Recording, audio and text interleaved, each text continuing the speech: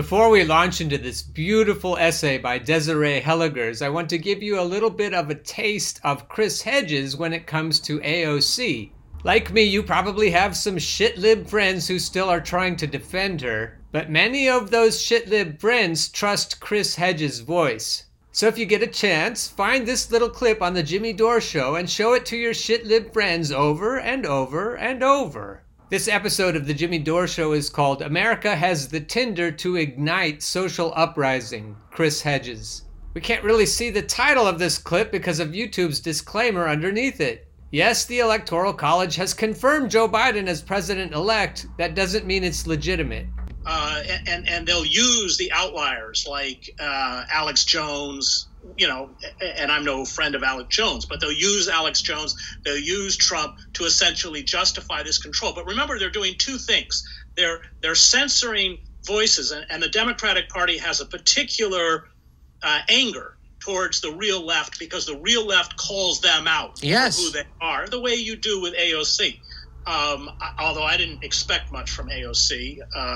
AOC is turned into a creature, a political creature like all of them, totally subservient to Nancy Pelosi, who's kind of the Wicked Witch of the West. But the Democratic Party is going to be much harsher on the left than the Trump administration. Yes. Because the real left is a threat to them in a way that it wasn't to Trump.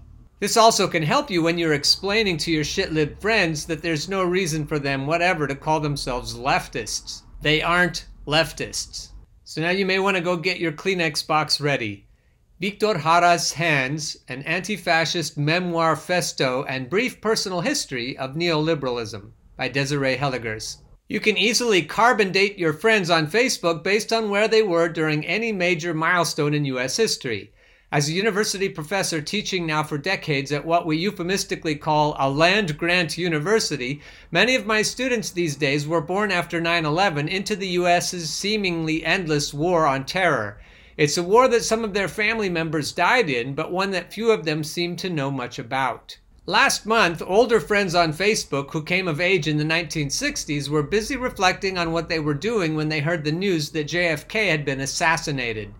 Personally, I had only recently graduated from diapers to plastic pants and was likely occupied with important matters like trying to do the twist in front of the TV while my grandmother clapped and sloshed scotch all over her TV table. But like most Americans who have not washed down decades of Rush Limbaugh with great swigs of QAnon Kool-Aid, I can't help but wonder how we will look back at this moment in history. Is this the moment we turn the tide, or is it a brief respite from the country's descent into full-blown fascism? The latter scenario would mean, of course, full speed ahead into climate collapse, given that the U.S. military is hands down the single largest carbon emissions machine on the planet, and our collective dust speck is already close to the boiling point. I have to break in here and quibble just a little bit. We entered full-blown fascism long before Donald Trump arrived on the scene. Back to the story. May you live in interesting times. You got that right. These times are so interesting that we've had a lame duck president holed up in the White House consulting with his legal team from the land of malevolent misfit toys about the possibilities for declaring martial law to overturn the results of the election, and it's not the top story. That stands to reason, I guess, when you've got a pandemic death count equivalent of 100 9/11s and across the country bodies stacking up like cordwood in overstuffed mobile morgue units. It's hard to sustain the level of national alert so many of us felt during the run-up to the election and the vote count when Trump's automatic weapon-waving goon squads were busy battering on windows at voting precincts or skywriting "Surrender, Gretchen" over the Michigan State House. A meme was making the rounds at the time on Facebook, American Politics as Night of the Living Dead. Personally, I was starting to feel like an insomnia-addled Lady Macbeth who'd been mainlining Halloween candy for days, and as in all things, I blamed my lovely spouse who had shopped for Halloween candy like he was stocking up for Y2K. Let me stop here for a second and say it's not fair to call Trump supporters automatic weapon-waving goon squads. That's not the main point of this article, so I'm not going to spend much time on it, but I just want to point it out as it goes by. We sound elitist and condescending when we characterize Trump supporters that way, when I think we should think of people on both sides of the political aisle, whether they're Trump supporters or not, as fellow populists who want to solve our country's economic problems. This is, after all, a university professor, and it's very easy to sound snarky and condescending. And saying Trump's automatic weapon-waving goon squads is snarky and condescending. Back to the story. Like me, my spouse knows how to brace for the worst, a skill we bonded over when we met organizing against the Second Gulf War. One of the biggest misconceptions about the anti-war movement, if such a thing exists right now, is that peace activists somehow hate veterans. Since well before the war in Vietnam, the U.S. military has given veterans critical insight into the American war machine, along with heavy helpings of trauma and self-loathing. Some of my favorite peace activists are veterans, my spouse chief and foremost among them. We bonded, organizing protests and staging a die-in in front of the Portland Federal Building. It was one of those, what are you doing after the die-in kinds of courtships. I'll break in and say that reminded me immediately of Danny Sherson, one of our recent guests, an anti-war veteran. On with the story. I don't remember exactly when I began thinking of Victor Jara's hands and how they'd been crushed by Chilean soldiers in the early days of the U.S.-sponsored Chilean coup in 1973. I do know, though, that as my spouse and I took a left turn to drop our ballots off at our local library, Victor Jara had been on both of our minds. It wasn't a total coincidence, given that only a day or two before, on October 25th, Chileans had voted overwhelmingly in favor of drafting a new constitution. The referendum was a concession wrenched from President Sebastián Piñera following a year of street protests and civil unrest. The vote was a definitive kiss-off to the Chilean Constitution of 1980, enacted under the regime of General Augusto Pinochet. Living in the U.S., you'd never know that Chile had had its own national disaster on September 11th, nearly 3 decades before the U.S.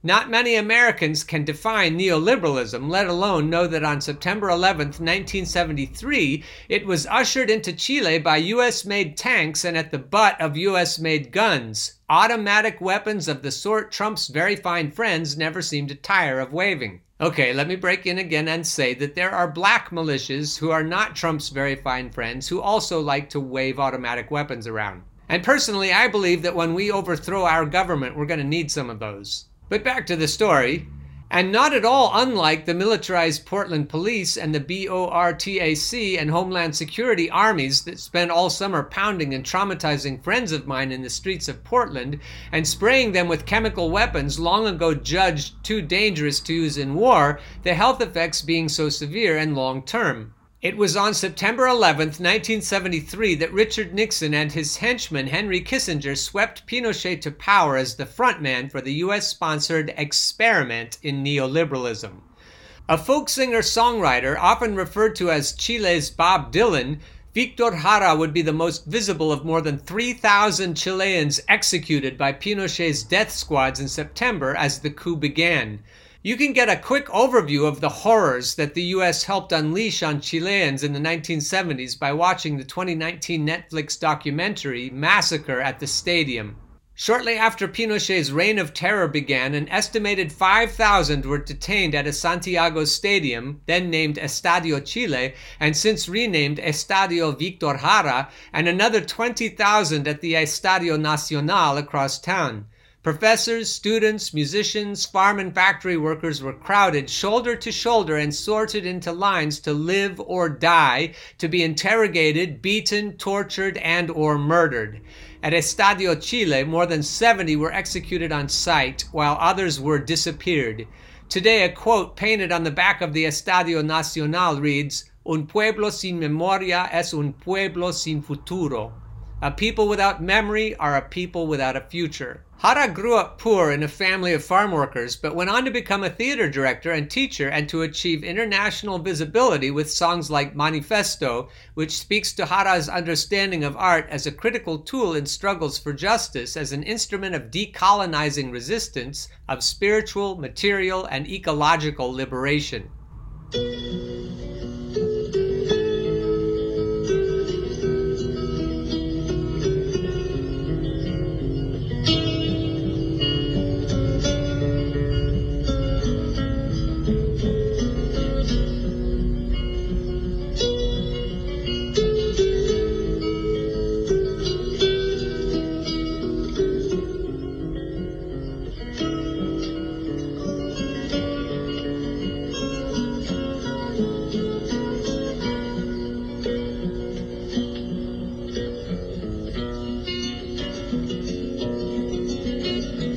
Yo no canto por cantar, ni por tener buena voz. Canto porque la guitarra tiene sentido y razón. Tiene corazón de tierra y alas de palomita. Es como el agua bendita, santigua glorias y penas. Aquí se encajó mi canto, como dijera Violeta. Guitarra trabajadora, con olor a primavera.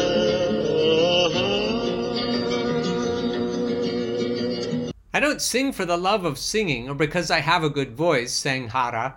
I sing because my guitar has both feeling and reason. It has a heart of earth and the wings of a dove. Hara's music was inspired by his mother, Amanda Martinez's love of folk music rooted in her indigenous Mapuche heritage. His music was also shaped by a Catholic education that included a brief period in the seminary. Hara's music was embraced in the 1960s and 70s by American folk heavies like Pete Seeger and Joan Baez. Arlo Guthrie and Holly Near are among the American songwriters who have since written tribute songs. In the run-up to the election of Allende, Hara's version of the song Venceremos, or We Will Overcome, became the anthem of Allende's Popular Unity Coalition and also figured centrally in eyewitness accounts of Hara's death. Pinochet's U.S.-supported forces beat and tortured him, smashing his wrists. They made sure to go after the part of his body that did them the most damage. At some point in the stadium, Hara reportedly sang to the other prisoners, Venceremos, a song he'd adapted with new lyrics that had egged Allende on to victory. Before he was executed, shot more than 40 times by Pinochet's U.S.-funded forces, Hara wrote his final song. What horror the face of fascism creates! They carry out their plans with knife-like precision. Nothing matters to them. To them, blood equals medals. Slaughter is an act of heroism. O God, is this the world that you created? No human cost was too high to pay to usher in neoliberalism, to eviscerate the gains that labor had made under Allende's Popular Unity Coalition, and to maintain a steady flow of cheap copper, fruit, and fish to the U.S. under the auspices of trade liberalization. The new constitution, passed under Pinochet's dictatorship, rolled back the reforms instituted under Allende. It expanded the power of the presidency and enshrined private property and corporate profits over social needs. Pinochet rolled back taxes on corporations and the wealthy and eliminated a host of government services. State-owned companies, public housing, education, healthcare, and pensions were all privatized, turned into profit centers for corporations and the wealthy. The Constitution written under Pinochet limited reforms, and the gap today between rich and poor in Chile is one of the highest in Latin America. Hara may be technically dead, but if you do a bit of digging around on the internet, you'll see evidence of his long afterlife. Hence the title of a documentary about his impact on musicians in particular, The Resurrection of Victor Jara. Tens of thousands of hands have gone on playing Jara's songs in the nearly 50 years since his torture and murder in the stadium. Jara, says Chilean musician Horacio Salinas in the documentary, could create a ceremonial effect with his music. On YouTube, you can find countless videos of musicians playing Jara's songs and songs written in tribute to him, including my personal favorite, Victor Jara's Hands by Joey Burns of the Tucson-based indie rock band Calexico, sung alternately in Spanish and English. Songs of the birds like hands call the earth to witness. Sever from fear before taking flight. In the stadium, there are 5,000 of us in this small part of the city. 5,000 of us here. I wonder how many of us altogether in the cities, in the whole country. In this place alone are 10,000 hands which plant seeds and make the factories run. how much humanity exposed to hunger, cold, panic, pain, moral pressure, terror, and madness. 6 of us were lost, as if among the stars of space. 1 dead, another beaten as I never could have believed a human being could be beaten. The other 4 wanted to end their terror. 1 jumping into emptiness. Another beating his head against a wall. But all of them with the fixed look of death. What horror the face of fascism creates. They carry out their plans with the precision of knives. Nothing matters to them. To them, blood equals medals. Slaughter is an act of heroism. Oh God, is this the world that you created? And some people still want to maintain that fascism started under Donald Trump. This fascism right here, this is US fascism. This brutality is not in Nazi Germany. This terrorism is not in Mussolini's Italy. This is American-style fascism exported to Chile. Back to the story. And for the past year, as across the streets of the US, Black Lives Matter activists have demanded justice for George Floyd and the defunding of police departments that consume the lion's share of city budgets across the country, Jara has been resurrected again and again in an all-star Chilean studio recording and on the streets of Chile.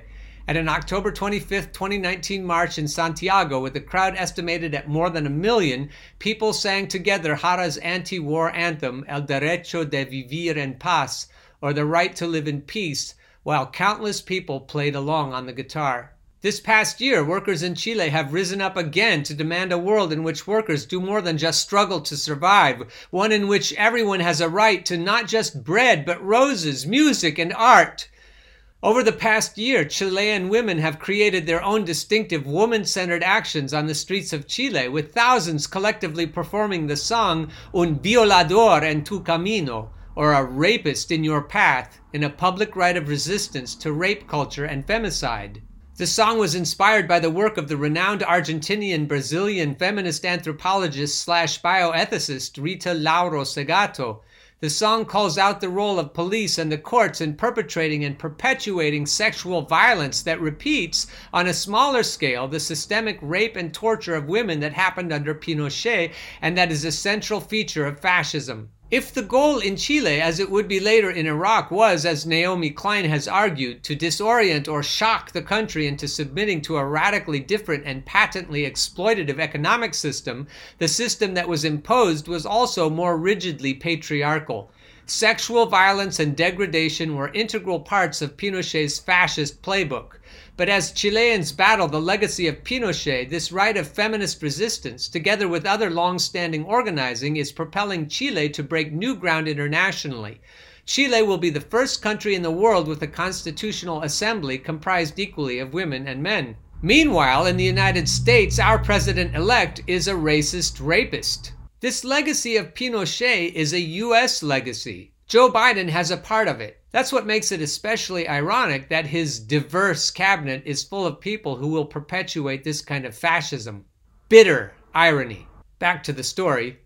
While the neoliberal experiment began in Chile in 1973 with tanks and guns, and on a smaller scale in New York City with the manufactured financial crisis of 1975, Reagan would become its American figurehead, its presidential mad social scientist. I was in my second year at Georgetown when Reagan was inaugurated, and I can remember exactly where I was when Reagan was elected 40 years ago on November 4th, 1980. I was at the Republican election watch party at some Tony DC hotel, the details documented somewhere in a newspaper article buried deep in my office closet. In the fall of 1980, I was in my second year writing for the more liberal of Georgetown's 2 student newspapers, The Voice. Whether the story was assigned to me or I chose it out of some perverse curiosity or out of an unshakable conviction that Republicans had better hors d'oeuvre, I can't quite remember. While I wasn't the most savvy reporter at the time, I can say that voting for Reagan was as unthinkable to me then as now, And if memory serves, I covered the election party with all the rhetorical gravitas of a monkey throwing shit at their new zookeepers. Skipping ahead, though my siblings and I were all given 4 years of free tuition in the 1980s, you didn't have to have a scholarship or a parent who was a professor to walk away from a 4-year degree debt-free or close to it.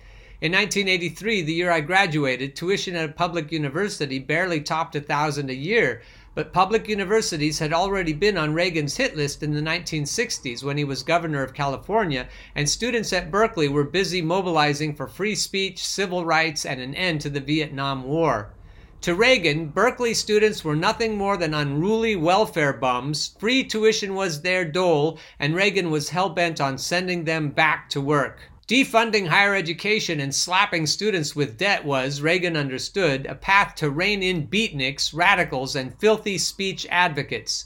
Today, California spends more money incarcerating people than it does educating them, from K through 12 through university. In the U.S. today, tuition at public universities is 10 times higher than it was when I graduated in 1983. Inflation counts for less than a third of the increase. Over the past 40 years, public universities have been steadily transformed into student debt delivery machines operated on the backs of debt-strapped adjuncts. A couple of days ago, dear viewers and listeners, we talked about the adjunctification of the public university. University presidents who routinely make 5 times more than governors sell students as customers on the fiction that history, along with literature, women's studies, comparative ethnic studies, philosophy, and the arts, are frivolous luxuries we can no longer afford to fully fund. The Gipper might be pleased today to see 18 to 22-year-olds signing off on documents they'd need MBAs in finance to understand, and then emerging as desperate and pliable indentured servants for corporations. Even pre-COVID, 48% of university students in the U.S. were at risk of or already experiencing houselessness. Skipping ahead again, if speeches by Martin Luther King Jr. were high school seniors, hands down the one voted least likely to be read by American schoolchildren would be his 1967 sermon, Beyond Vietnam, A Time to Break the Silence. As radical as the military-industrial complex might sound the first time Americans hear it, the term wasn't the demon spawn of Karl Marx or the Weather Underground. President Dwight D. Eisenhower's speechwriter coined the term in the farewell speech he wrote for him. This was in 1961, back when the orderly succession of putatively democratically elected presidents was a given in the U.S., no matter how many coups Eisenhower and the Dulles brothers had busied themselves with orchestrating in Guatemala, Iran, Indonesia, the Philippines, and God and historians only know where else. Jack and Jackie and their Camelot myth-making press machine were about to sweep into the White House, followed by more military advisors and troops into Vietnam. MLK would paint the consequences of the military-industrial complex in far starker, more vivid, human, and urgent terms than Eisenhower. The U.S., Dr. King seems to have suggested, was a war junkie, and it was a given that war and racism went hand in hand. The Vietnam War, King argued, was poisoning the country with racism and hatred. This business of burning human beings with napalm or filling our nation's homes with orphans and widows, of injecting poisonous drugs of hate into the veins of peoples normally humane, of sending men home from dark and bloody battlefields physically handicapped and psychologically deranged, cannot be reconciled with wisdom, justice, and love. The sniper fire that cut King down exactly a year later to the day, on April 4th, 1968, in Memphis, likely said as much about his 1967 speech as it did his support for Memphis sanitation workers. In his 1967 speech, King famously compared the war in Vietnam to a demonic, destructive suction tube that vacuumed up funds that might have otherwise gone to LBJ's war on poverty. If you want to get a really good idea of how much war just cost the U.S. in the time it took you to read this article, check out the National Priorities Project. The military budget for 2020 alone at $738 billion would be enough to provide 24.6 million year-long hospital stays for COVID-19 patients, 20.96 million four-year scholarships for university students, or 23.65 million people receiving $600 weekly unemployment insurance payments for 1 year. There's plenty of money. It's just helping the super rich who are profiting at all our expenses. King condemned in no uncertain terms the massive aerial spraying of the defoliant Agent Orange as akin to Nazi medical experimentation. "What do the Vietnamese think as we test out our latest weapons on them?" asked King. "Just as Germans tested out new medicine and new tortures in the concentration camps of Europe. Today in the US, the test subjects are the kids in Detroit drinking water contaminated with lead, while Nestle's is pumping, bottling, and profiting to the tune of 400 gallons a minute of fresh Michigan water. The water protectors at Standing Rock drenched for months with pepper spray, tear gas, and reportedly other chemical agents, along with water in freezing and sub-zero temperatures. The Black Lives Matter activists sprayed along with hundreds of houseless people all summer on the streets of Portland with chemical weapons banned for use in war. The black indigenous people of color, elderly, and people with disabilities dying at vastly higher rates of COVID-19. And meanwhile, Vietnam is witnessing the third generation born with Agent Orange-related health effects, from missing eyes and limbs to spinal bifida and severe intellectual disabilities. The Middle East is littered with depleted uranium, cancer rates are soaring, and babies are born with a wide range of congenital anomalies. By 1967, King had struck up a friendship with the Vietnamese Buddhist monk Thich Nhat Hanh, and by 1967, King, like every other major organizer in the civil rights movement, had been pegged by the FBI as a communist. Make of it what you will, it seems likely to me that given enough time on Earth, King and Hara might have had long talks, written songs together, formed a fast and deep friendship. In his song Derecho de Vivir en Paz, or The Right to Live in Peace, released on his 1971 album, Hara wrote of Indochina, the place beyond the wide sea where they ruined the flower with genocide and napalm. He and King were definitely on the same page about the Vietnam War and so much more. Feminists in particular have aptly spoken of our collective relationship to Trump as akin to domestic or intimate partner violence, with Trump a gaslighting batterer, just as the Clinton, Obama, DNC, military intelligence complex deep state is. That was me if you couldn't tell. But as metaphors go, battering and gaslighting are also fitting descriptions of the Chicago boys' neoliberal magic trick, brought into Chile and later the Middle East with guns and tanks. It's the magic trick ordinary Americans have watched this year as we've been fleeced of taxes that have gone to fatten the unimaginable wealth of a handful of billionaires and to endless weapons and wars that have made the U.S. the hands-down leader of the global arms trade. Martin Luther King Jr. warned us in 1967 that a nation that continues year after year to spend more money on military defense than on programs of social uplift is approaching spiritual death. 50 years later, at the end of the Trump presidency, we seem to be rapidly approaching garlic and wooden stake territory. Still, too many Democrats are breathing a sigh of relief now that the batterer-in-chief has been handed his eviction papers, and they are looking to Biden as our collective white knight, our national pater familias. But anyone who knows anything about the dynamics of battering will tell you that the myth of the white knight is a racist and patriarchal setup for repeating the cycle of abuse. We're sitting now on the razor's edge of fascism, and fascism isn't interested in electoral cycles. We can't count on having another 4 years to sort the situation out. And I've made the argument, dear viewers and listeners, that Biden is every bit the fascist that Trump is, and in many ways is worse. The Roots Action No Honeymoon for Biden campaign, embraced by Nina Turner, recognizes the urgency of the situation and would go a long way toward undoing the damage done by 50 years of neoliberalism. This is me telling Nina Turner something. I think it would go even farther if you abandoned the Democratic Party right now. Back to the story. It would shift funds from militarism and mass incarceration to universal health care and a more inclusive multiracial Green New Deal that would fund free higher education.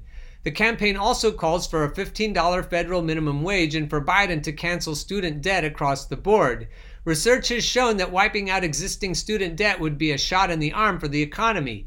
We need to pull back from our domestic and global cycle of battering and make government work for working people if we are going to stop a freefall into fascism and climate chaos. Well, I got news for you, sister. Biden isn't the one who's going to do that. Biden is in the pocket of the neoliberals. Biden is in the pocket of the assholes who crushed Victor Jara's hands. Back to the conclusion.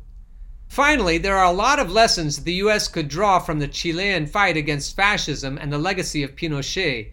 The global spark that Las Tesis set off this past year with street performances that drew thousands of women to witness collectively to their shared experience of sexual harassment and assault is a testimony to the power of art to mobilize resistance and speak truth to power. And the immortal life of Victor Jara, his presence this past year on the streets of Santiago, where thousands of hands fluttered across guitars, testifies to the power of art to preserve history even in the face of guns, tanks, and bullets bent on wiping it out. Now more than ever, we need to demand reinvestment in the arts, from K-12 to higher education. To paraphrase the quote Woody Guthrie famously scrawled across his guitar, we need art to kill fascism. What better reminder than the hollow man in the White House, of the frustration life without art generates? We need art to foster empathy, to remind us of our collective humanity, to preserve in our national memory records of those who stood for justice and those who collaborated to undermine it. We need art to preserve history, to sustain and energize us, to give us courage for the long struggle ahead.